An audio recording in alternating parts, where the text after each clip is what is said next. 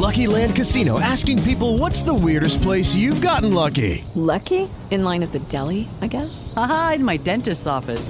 More than once, actually. Do I have to say? Yes, you do. In the car before my kids' PTA meeting. Really? Yes. Excuse me, what's the weirdest place you've gotten lucky? I never win and tell. Well, there you have it. You can get lucky anywhere, playing at LuckyLandSlots.com. Play for free right now. Are you feeling lucky? No purchase necessary. Void where prohibited by law. 18 plus. Terms and conditions apply. See website for details. You can now take KRBN Internet News Talk Radio with you on your mobile phone, as we are making it easier to listen to the great hosts here on KRBN, including our very own West Lane County Commissioner, Jay Bozievich.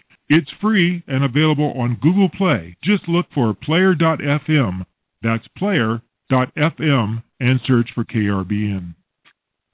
Live from Lane County, Oregon, it's the Boze Noze Show with your host, West Lane County Commissioner Jay Bozievich. And now, here's Jay.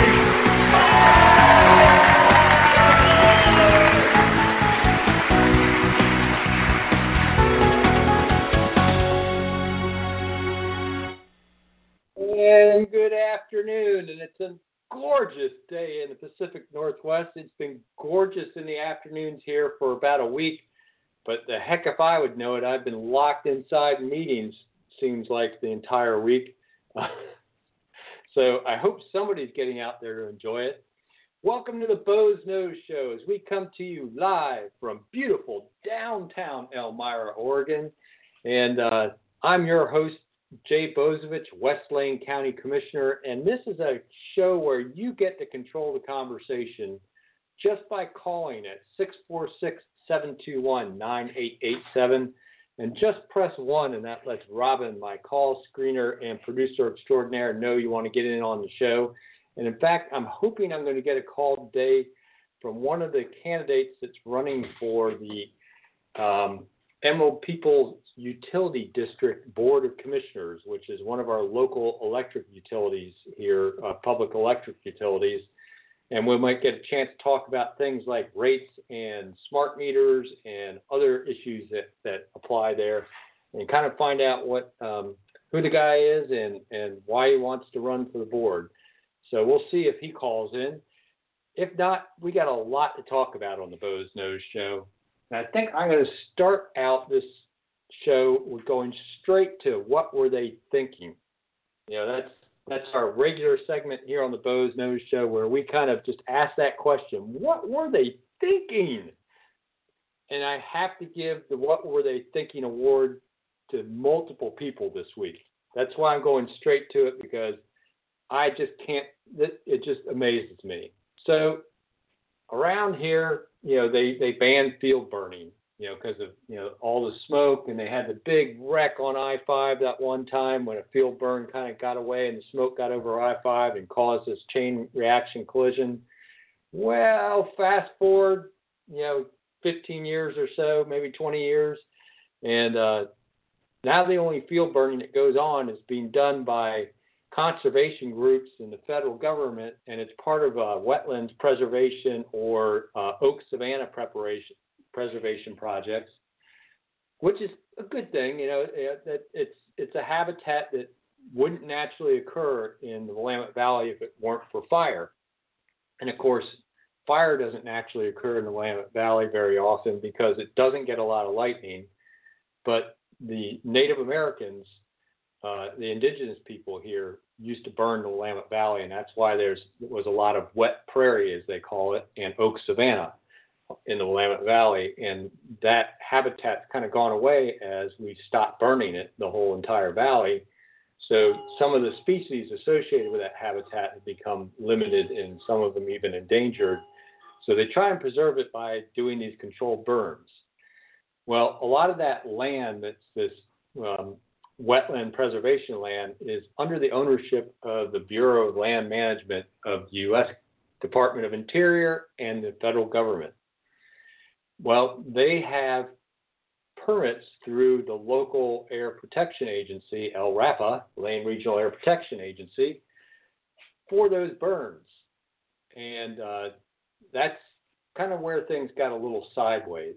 LRAPA very intelligently put a have your fires out by 4 o'clock in their permit conditions, because everybody knows about this time of year. After 4 o'clock or so, the winds start to die down, and then in the evening we get inversions. Well, BLM last Friday decided to start a burn after 4 o'clock and then didn't really put it out. So sometime about midnight when the inversion rolls in, it smoked in Highway 126 west between Eugene and Veneta to where there was a multiple car accident there, and they had to close the highway down. What were they thinking? What was BLM thinking at that time?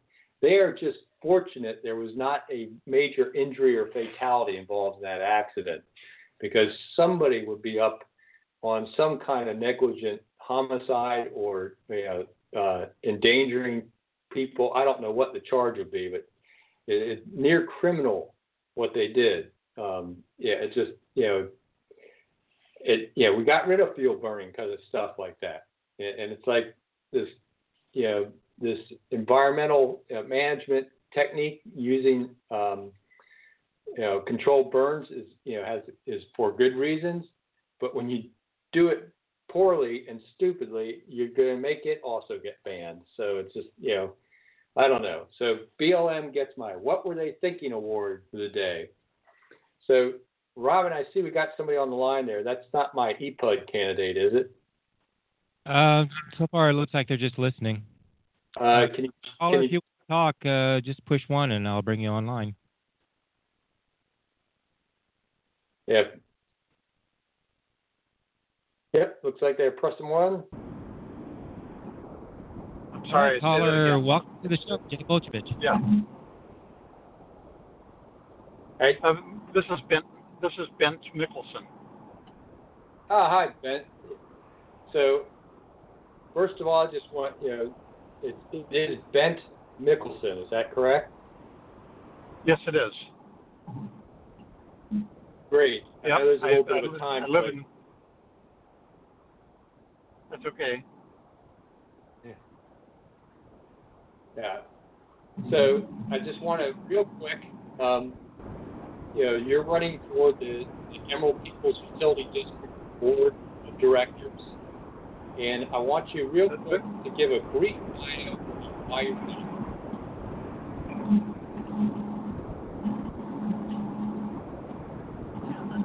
I can't hear it, Sherry. I'm sorry. I'm traveling in the car and I'm jostling my earpiece and the speakerphone. Now I'm on the earpiece here, so my apologies could you ask the question again, Jay? Sure. And actually, your sound is much better through the earpiece. I appreciate that. Oh, good. And I know how that Bluetooth gets messed up. I was asking if you could give me a brief bio and why you're running for the EPUD board. So I've lived in the area or in Alvador for the last 14 years. Raised my children, my family up here. I've been an EPUD customer for that time frame. This last winter, I came home from a trade show in Las Vegas where we do a large educational event as the publisher of a national trade magazine called Concrete Decor. And this educational event is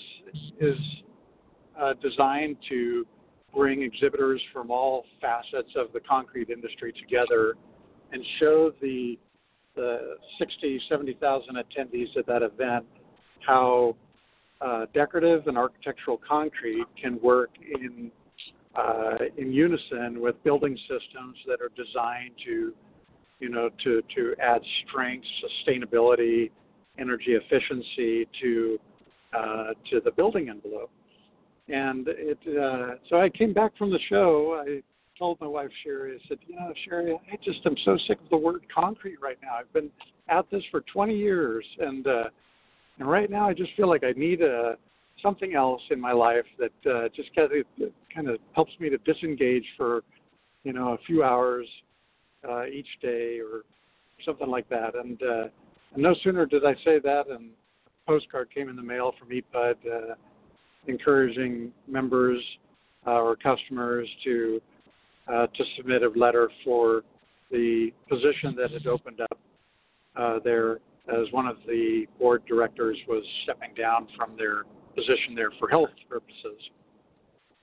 I took the interview. I got the job there, and really felt as though I immediately had to take a real deep dive into the energy market to fully understand the business side of it, and that I did, and actually really enjoyed the process.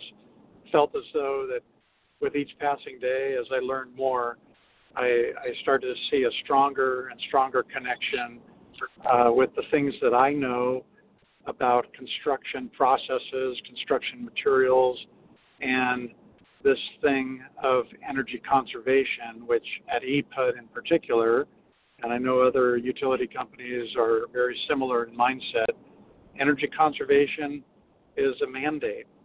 It's something that they've been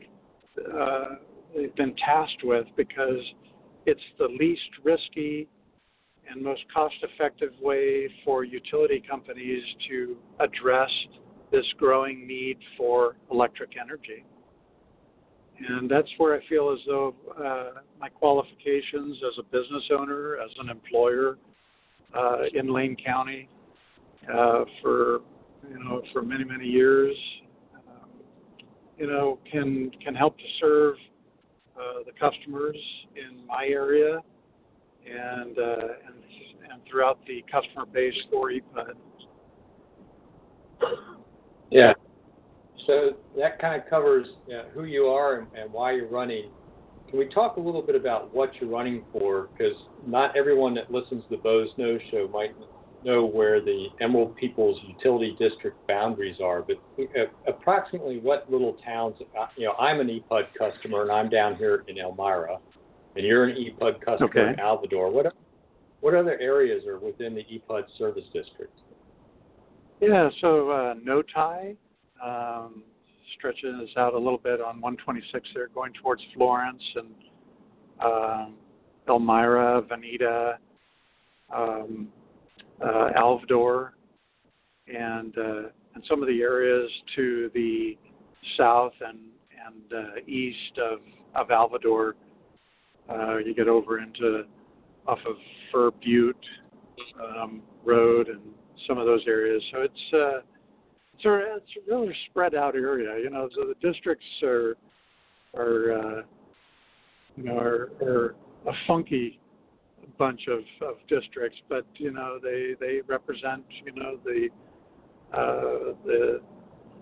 services where EPUD has power poles and lines running along the streets and underground, and so it's those areas that I find to be an interesting service area, because PUDs were designed to help that farmer out in Timbuktu get energy, and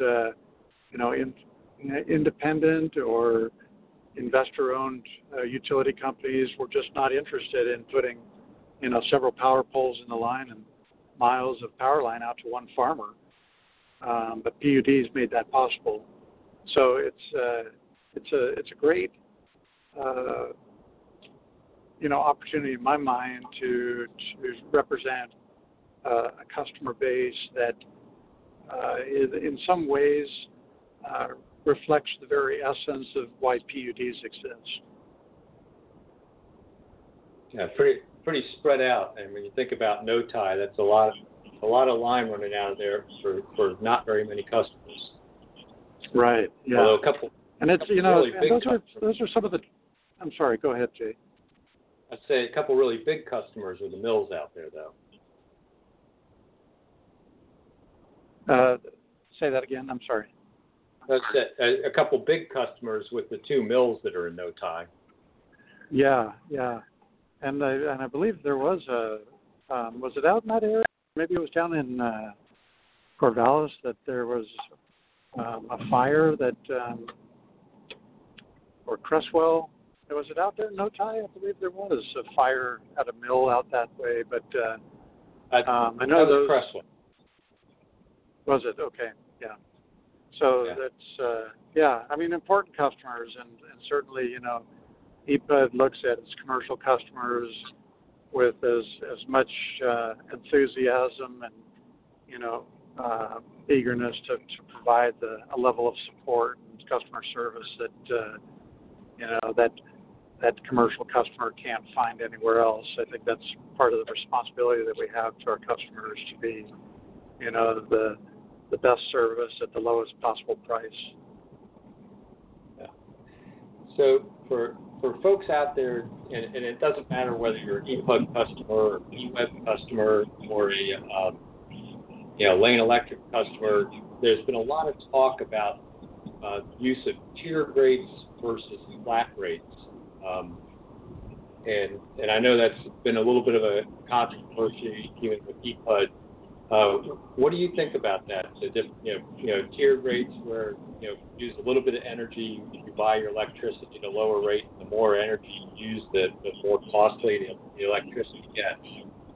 Is that something you think is a good tool, or is that kind of punishing the large family, or is it, what do you think of the use of tiered rates versus flat rates? Yeah, it's a hot topic for sure, and I feel that words such as punitive, when people look at tiered rates, and by no means ever looked towards rates in that manner, that it wants to punish somebody for the amount of energy that they use. That is as far from the truth as one could possibly imagine. But tiered rates, as I understood them, because those were in place when I took the position as a director at EPUD. But the way I understood tiered rates was that these were designed to kind of move the customer base towards energy efficiency, towards energy conservation. And the minute I understood that, I actually went home and talked to my family, about this, and I said, I think there's things, and I always talk about unplugging the kegerator in the garage because, it sat out there and kept a keg of beer warm strictly for my friends, and so I unplugged that thing, and suddenly I'm saving $40 a month, on keeping a keg of beer cold in the garage. And there was just little things like that started to add up for me, and suddenly I found myself not in tier 3, but now in tier 2. And I thought, well, that was an easy process for me, but I feel as though I'm being rewarded for the steps that I'm making towards energy conservation. So for me, it looked a lot different. I've heard a lot, from the customers that talk about tiered rates and the fact that they have a large family and they're low income, and suddenly they're looking at a mortgage payment, at a utility bill, and what they have to spend on food, and suddenly it's a big question mark, and how am I going to cover my expenses, my living expenses? And I think for those types of customers, they have to reach out and ask questions. They have to talk to their utility company and say, what can I be doing here to cut my energy use and not make life miserable for myself, because that's certainly not the intent either. But we definitely have to look at the types of buildings that we reside in and the ways we live our life. If we're just living life in a rather gregarious and an irresponsible way, I think that there's room for improvement, and I think everybody can make those types of changes in their lives. I mean, this is our world is changing faster than we know it, or would like to think that it is. Technology is moving at the speed of light these days, and with that, those technological changes, electric vehicles are becoming or will become, almost a mandate in many states around the country, because state and federal government wants to cut down on CO2 emissions, and combustion engines are a big leading contributor to that problem.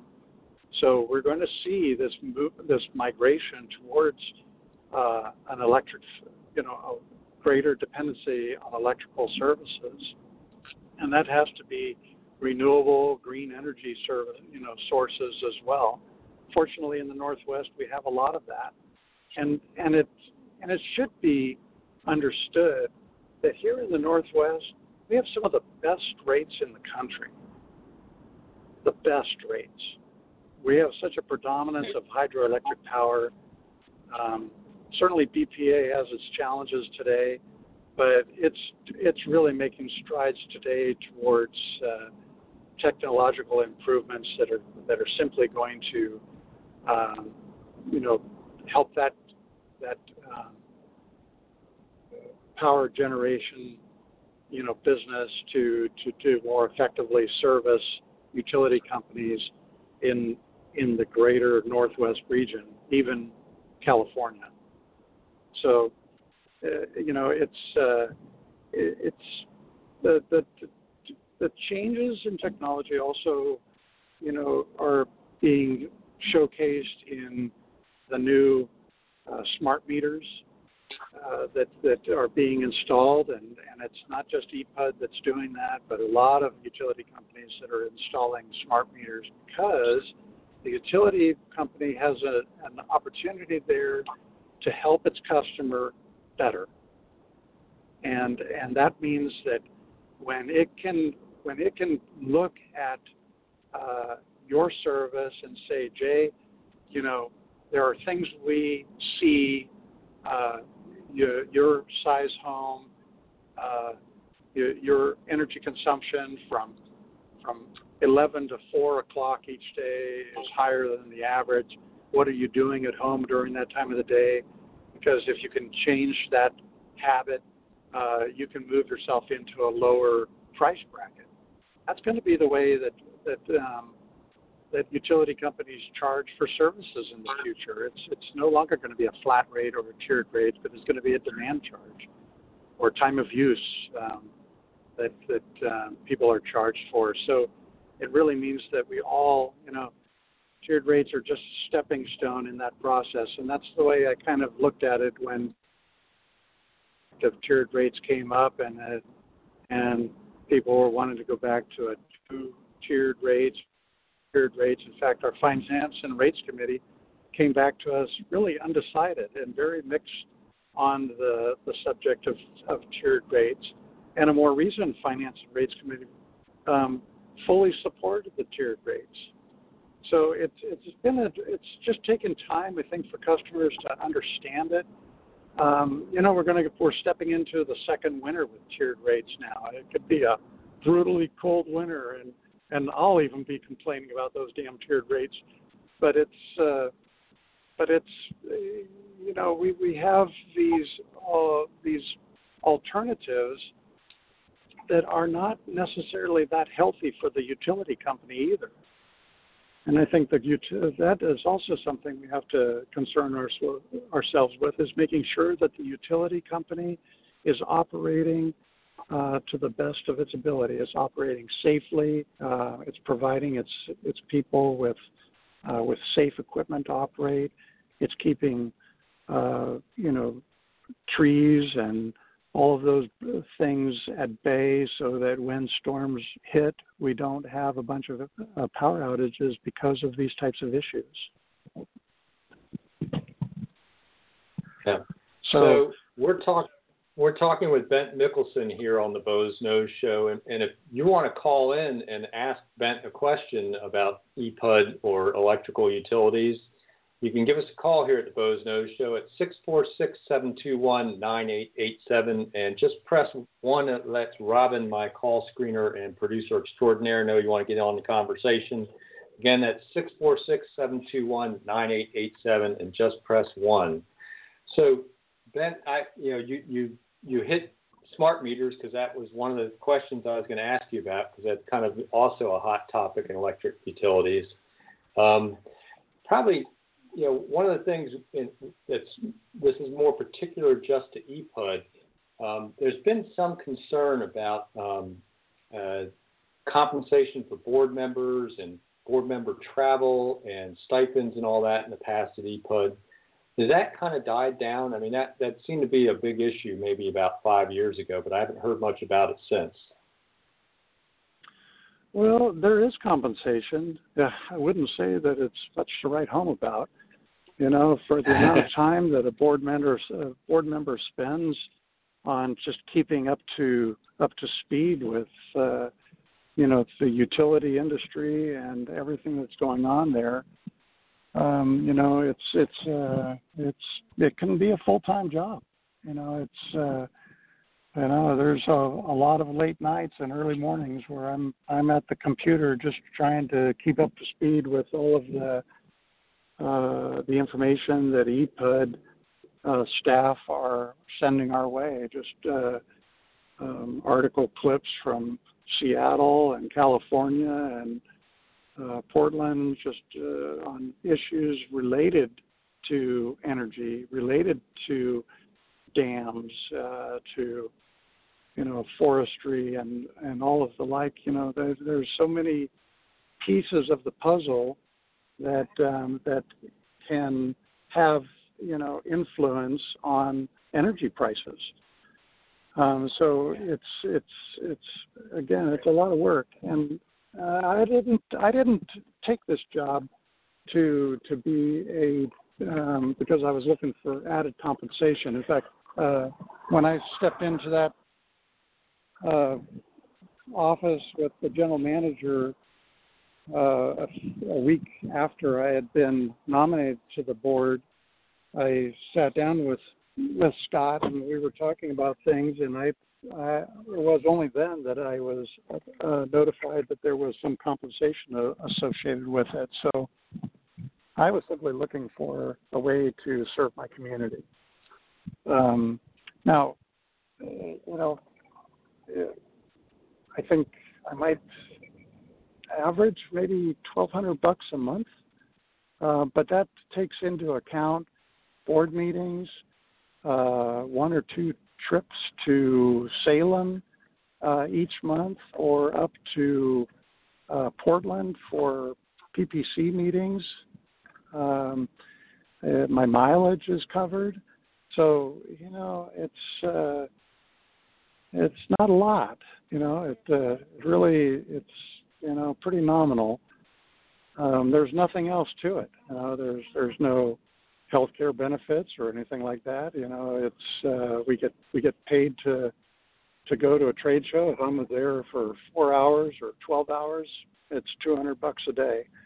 So I don't know if that's anything to squabble about, and if customers are upset about that, I'll give up my position for them, let them try it for 6 months, and see for themselves that it's a big commitment. And I think any public service job is a big commitment, because once you step into it, you realize, shoot, I got a lot of people that depend on me here.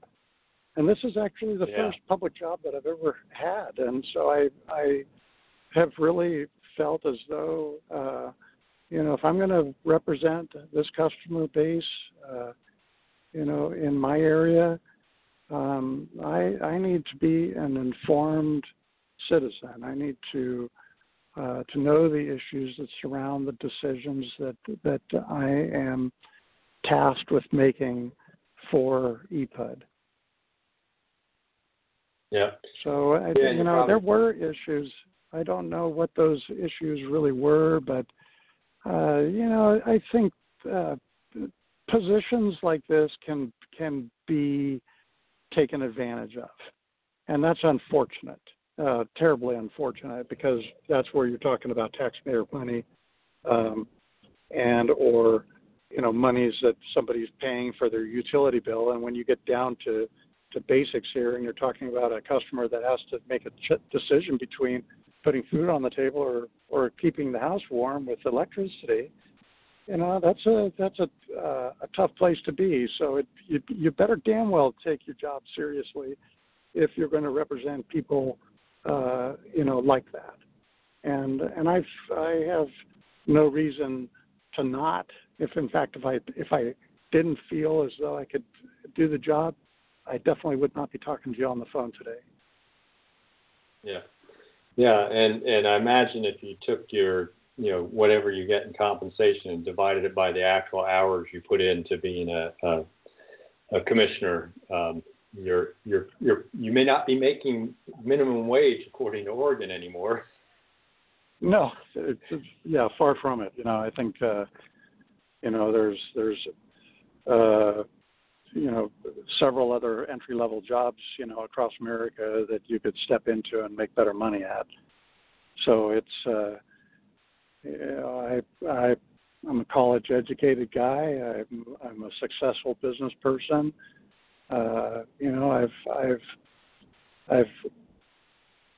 I've started businesses and built them up to where they, employ other people, pay my taxes, and that in and of itself takes a tremendous amount of responsibility for one person. So I'm all for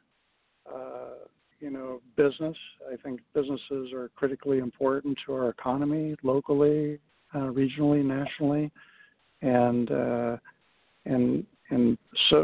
electricity is just about as important as those businesses that we depend on for employment and for products and services. So it's a great responsibility, and I'm just enthusiastic to be here talking with you guys and visiting with neighbors in Lane County and discussing a topic that a lot of us don't really think about too often. Some of us do, but if the light switch goes on and the lights go on, we're happy as a clam. The minute they don't go on, suddenly we wonder what the heck went wrong and who's responsible. So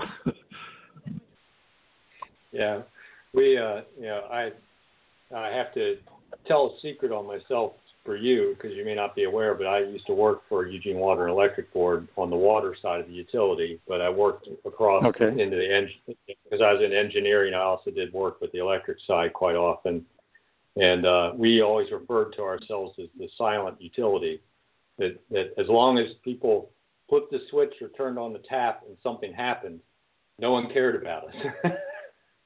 Yeah. But they flipped that switch or turned that tap and something didn't happen, then suddenly they knew who we were.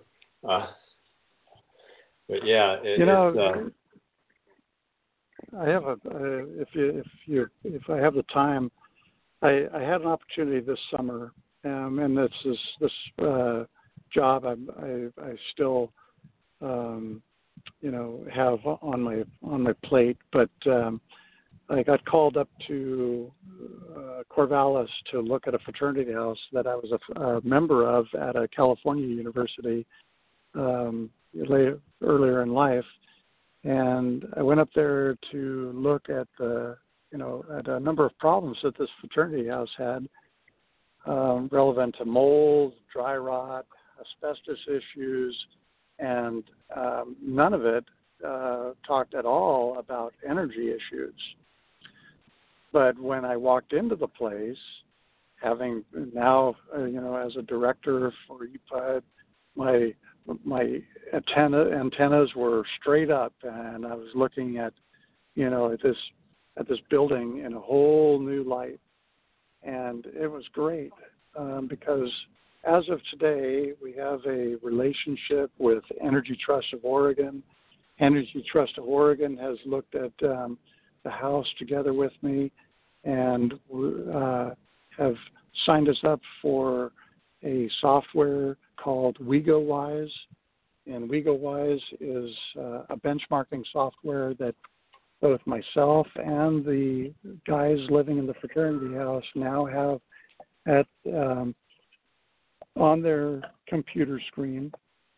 They're able to look at all of the improvements that have been made and will continue to be made to tighten up the envelope of this house.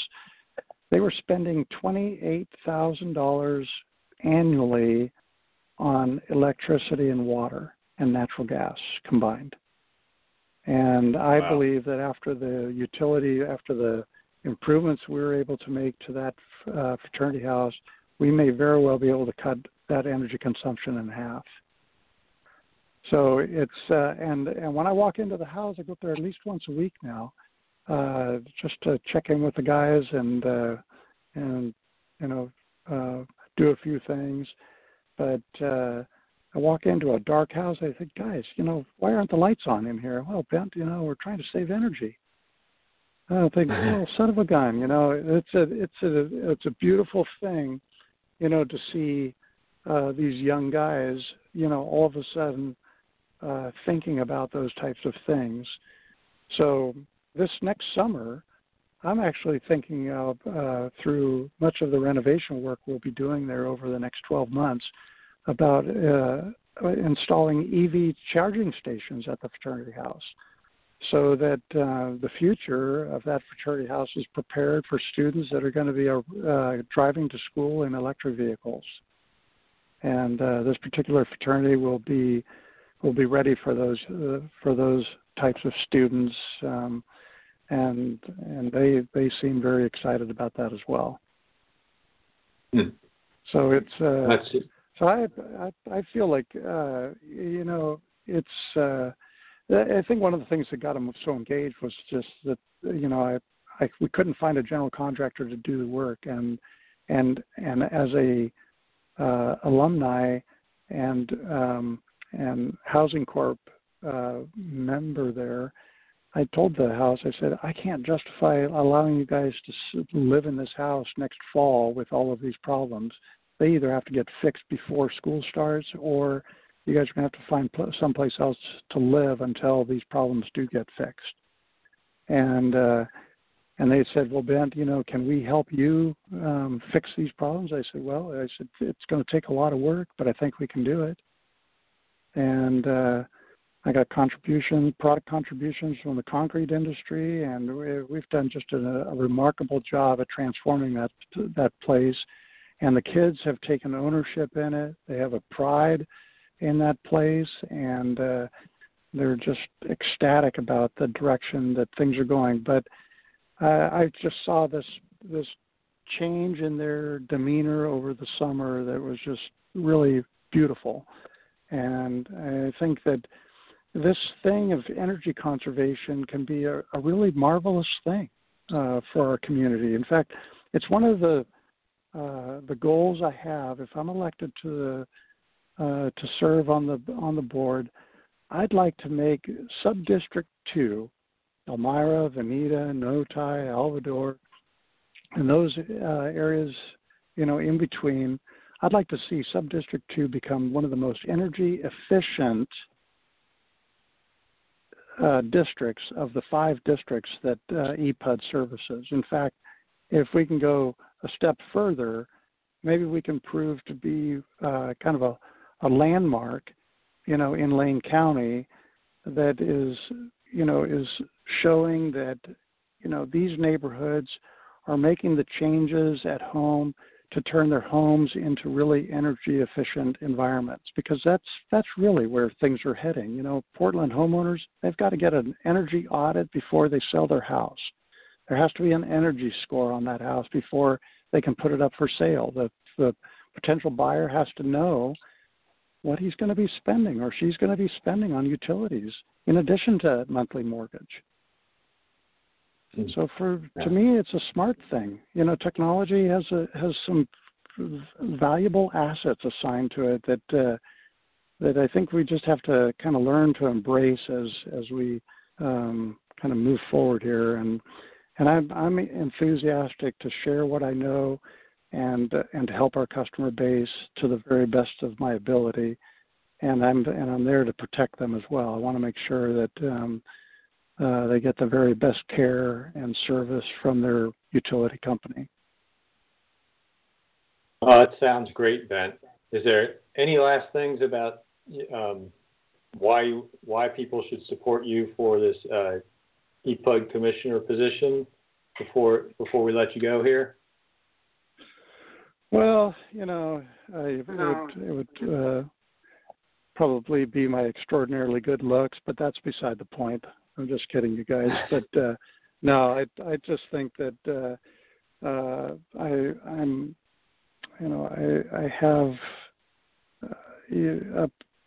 I've invested a lot in getting to know this industry, and I know that there's a lot more of me to invest and to keep up to speed on. I think that to say that you have been a director for a utility company in the past is nice, but it's not necessarily the kind of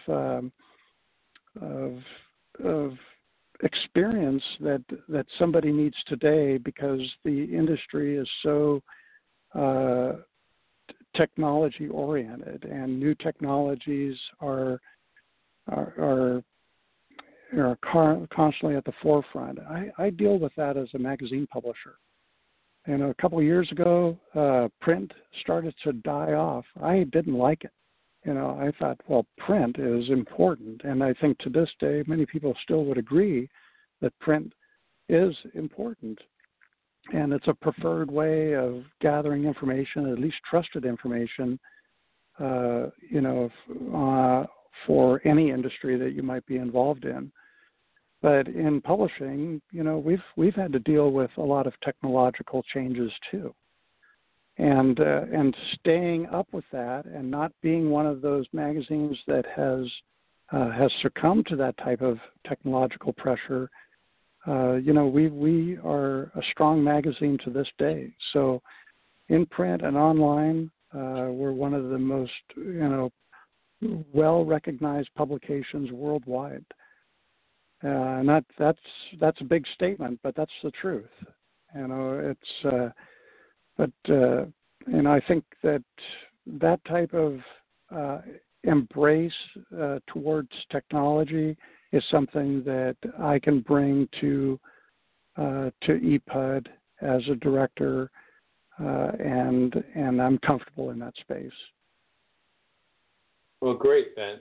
Thank you for calling in today and spending some time with us. This is one of the reasons why I do the Boze Noze show, so that folks can hear from local people and about local issues, and nothing gets more local than your power company, and right down to the sub-district of EPUD that you will represent. So I appreciate your service representing us on the EPUD board now, and good luck in your run for, I guess it is re-election, isn't it? You currently are the incumbent. Yeah, that I am, and it is my first election. But I appreciate that, and I'm anxious to get to that election day and past it. But this process has been good for me, and it's getting me out and talking to people, and that I've thoroughly enjoyed. So thank you for your time today, guys. All right, thank you, Ben. Have a great evening. You too. Thanks. So that was Bent Mickelson, who is running for EPUD Board of Directors out here in the Veneta area, I guess Sub-District 2, and had some interesting thoughts on the future of electricity there and how important conservation is going to be. We'll be switching gears on the Boze Noze show. We're going to get back to what were they thinking in a minute here, and also might talk a little PERS. But I like talking about what you want to talk about. So if there's something that, Mr. Mickelson said that spurred a thought in your mind, or if there's something else on your mind you want to talk about, give us a call at the Boze Noze Show, 646-721-9887, and just press 1 and you can get in on the conversation. Again, that's 646-721-9887. Just press 1.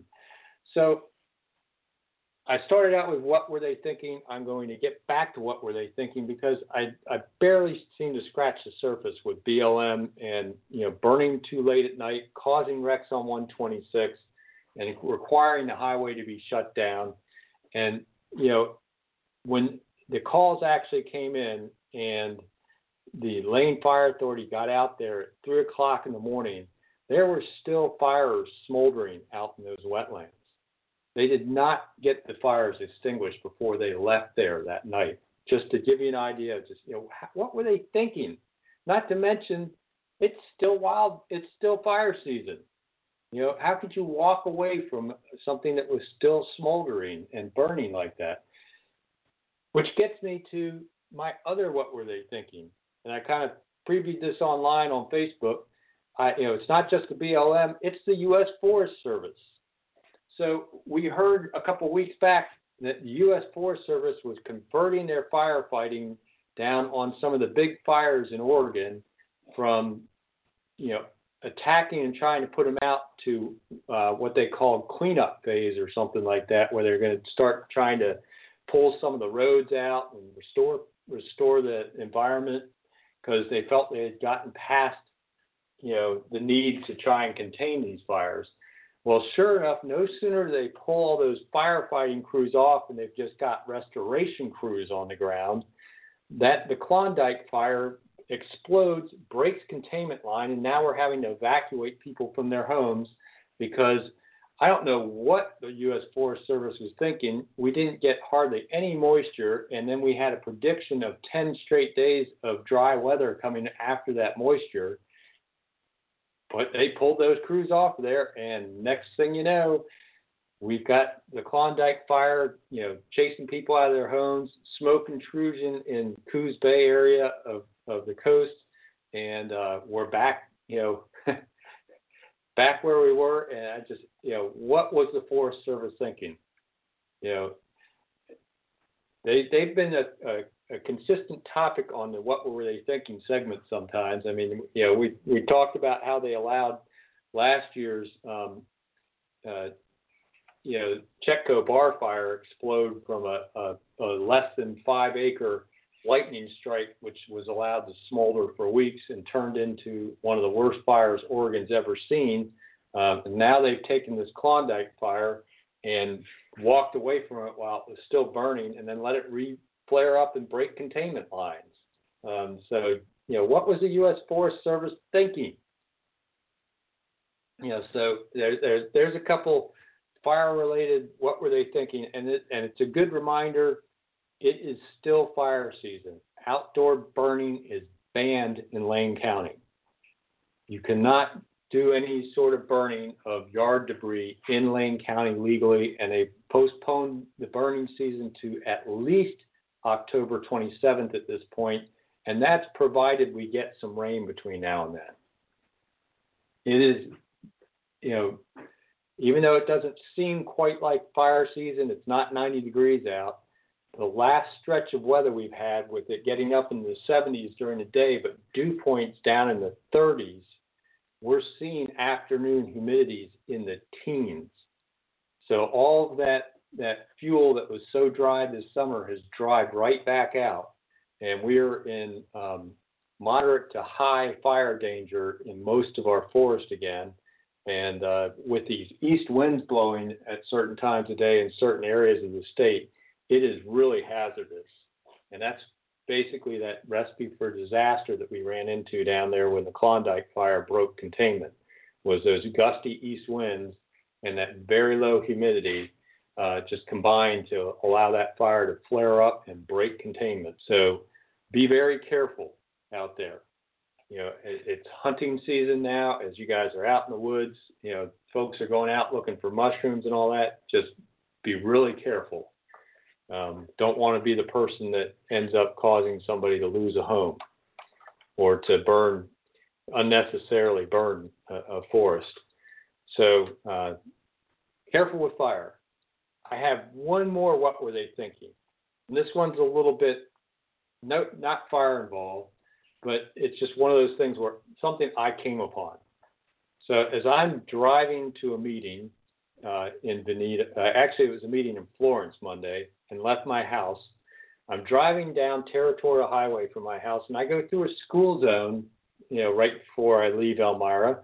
And just past the school zone, there's, basically a birthday party of police and fire lights, all on a parking lot of this little place called the Hilltop Market there. And I'm like, what the heck is going on there? Did they get robbed again or something? So later on in the day, when I had a chance to try and find out and kind of ask through Facebook and a few other places, I was able to piece together the story of what happened in the morning. Now, mind you, this was 8 a.m. in the morning. What turns out that happened was some guy and his buddy got in a Jeep somewhere back in Veneta, and apparently the guy driving didn't know how to drive a stick shift, but the guy that actually owned the Jeep was in the passenger side and was coaching him on how to drive the stick shift. But he was all over the road and weaving and stuff like that, and were witnesses, that saw him doing that. And apparently he got down into Elmira and almost into the school zone when he decided he was going to pull into the Hilltop Market. I guess that was the reason they were out running around. And in making that left turn, completely missed the turn and ran into a power pole, an EPUD pole, speaking of EPUD, and then backed off the pole and then pulled into the market. And that's when police and fire were called because somebody witnessed the accident and called 911. And when they showed up, turns out, lo and behold, they were drunk or high on something. But so we got a Dewey in a school zone at 8 in the morning. Now, mind you, who is partying at 8 in the morning? And all I can think of in my mind is, the guy driving didn't know how to drive a stick, which was part of the reason why he was all over the place. And the owner of the vehicle was in the other seat. I could just imagine the conversation before they left their place in Veneta, wherever they left from over there. That's at least the first place eyewitnesses saw them weaving in and out of the lanes, crossing the center line and stuff. It was, hey man, I'm just too stoned to drive. Why don't you drive? Oh, I can't drive a stick. Oh, I'll tell you how to drive a stick. Look, you drive. I'll do the shifter. You just have to press the pedals. And I could just see these two idiots rolling down the road. It's just thankful they didn't kill a kid. But what were they thinking? A Dewey, 8 in the morning, through school zones, hitting a power pole. Oh gosh, yeah. But yeah, it looked like a birthday party there. There were at least 3 state police cars, a county car, and Lane Fire Authority trucks in this parking lot. Yeah, what were those guys thinking? But I was just going through that conversation in my mind of that the two dudes, all medically challenged or inebriated somehow or another. I don't know what exactly they were on, but man, just what was the decision making to you don't know how to drive, let's go. I'll tell you how. I'll be in the passenger seat. We'll be good. Just got to go get some more beer. That reminds me of Cheech and Chong. Yeah, that was what came to my mind when I heard, started piecing together this story. Is holy mackerel! I thought things like that went away with in the '80s sometime. Hey man, how's my driving? I think we're parked, man.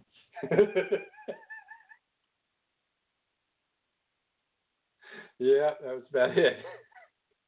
Yeah, what were they thinking? Oh my goodness. Yeah. So that. Rather long what were they thinking segment this week, but man, there was just too much to pick on this week. I still can't believe BLM and starting that fire after 4:00 in the evening when they had a permit that said have them out by 4:00, not start them by 4:00.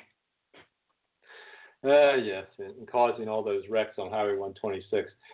Wanted to mention, though, before we run out of time on the Boze Noze Show, the Secretary of State came out with an audit, the Audit Division of Secretary of State that audits various state programs.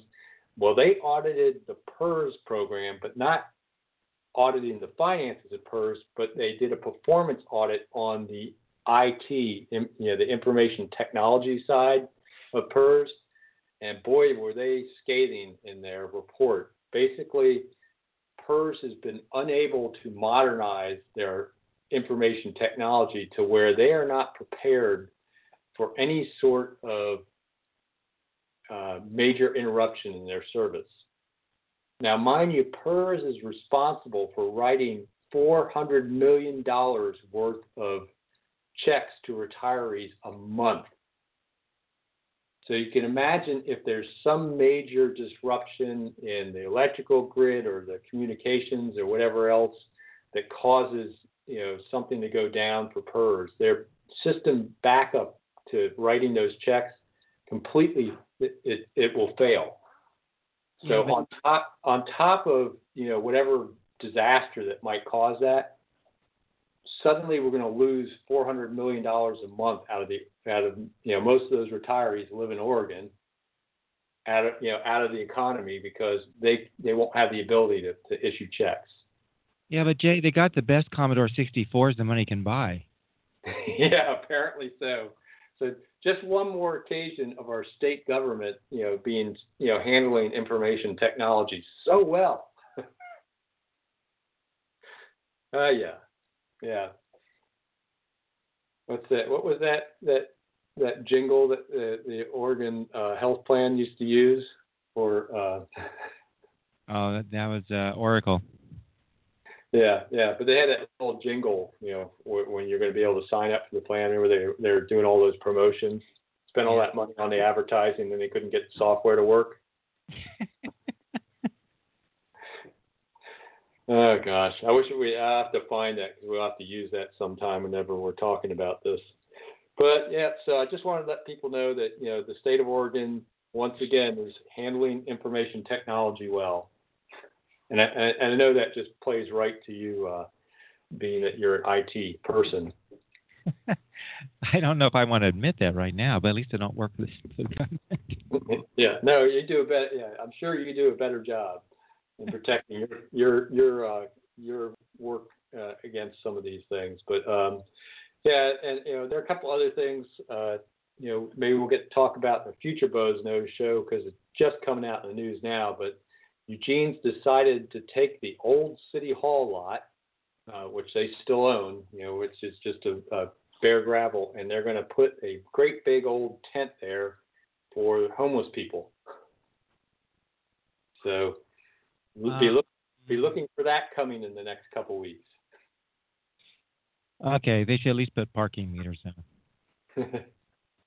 Yeah, so just that decision I think came from the city council at lunchtime today, so I haven't had a chance quite to digest it. I will say one thing.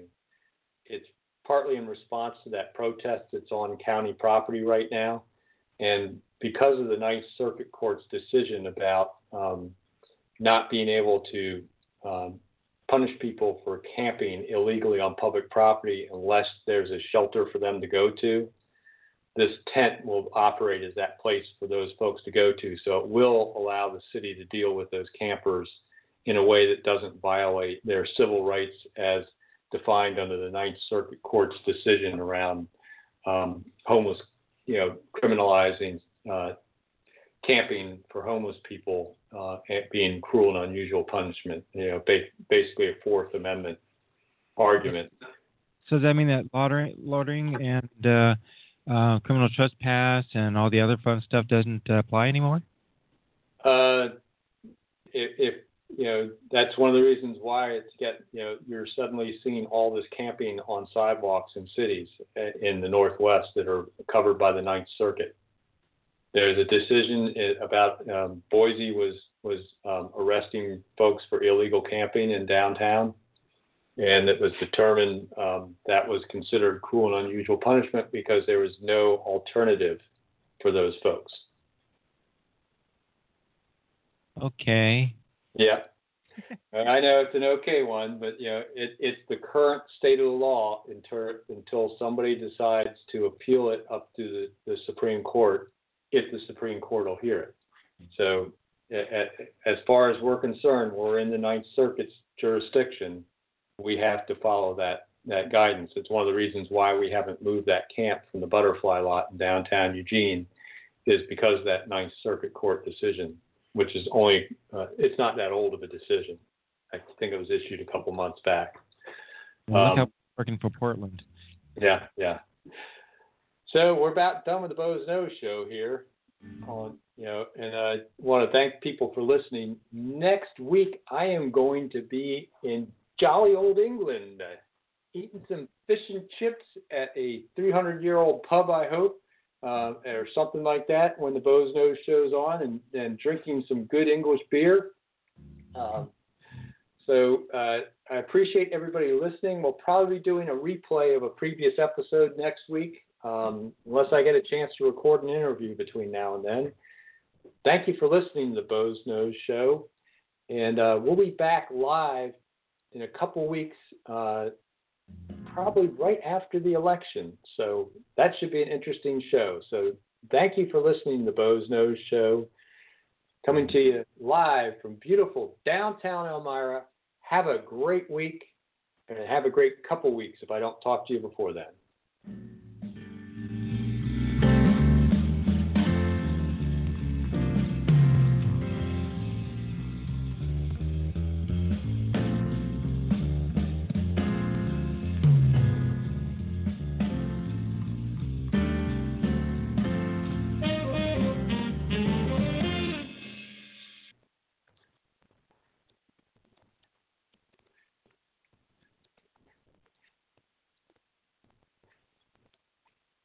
With Lucky Land Slots, you can get lucky just about anywhere. Dearly beloved, we are gathered here today to... Has anyone seen the bride and groom?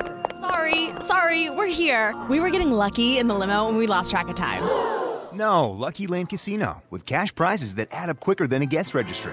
In that case, I pronounce you lucky. Play for free at LuckyLandSlots.com. Daily bonuses are waiting. No purchase necessary. Void where prohibited by law. 18+. Terms and conditions apply. See website for details.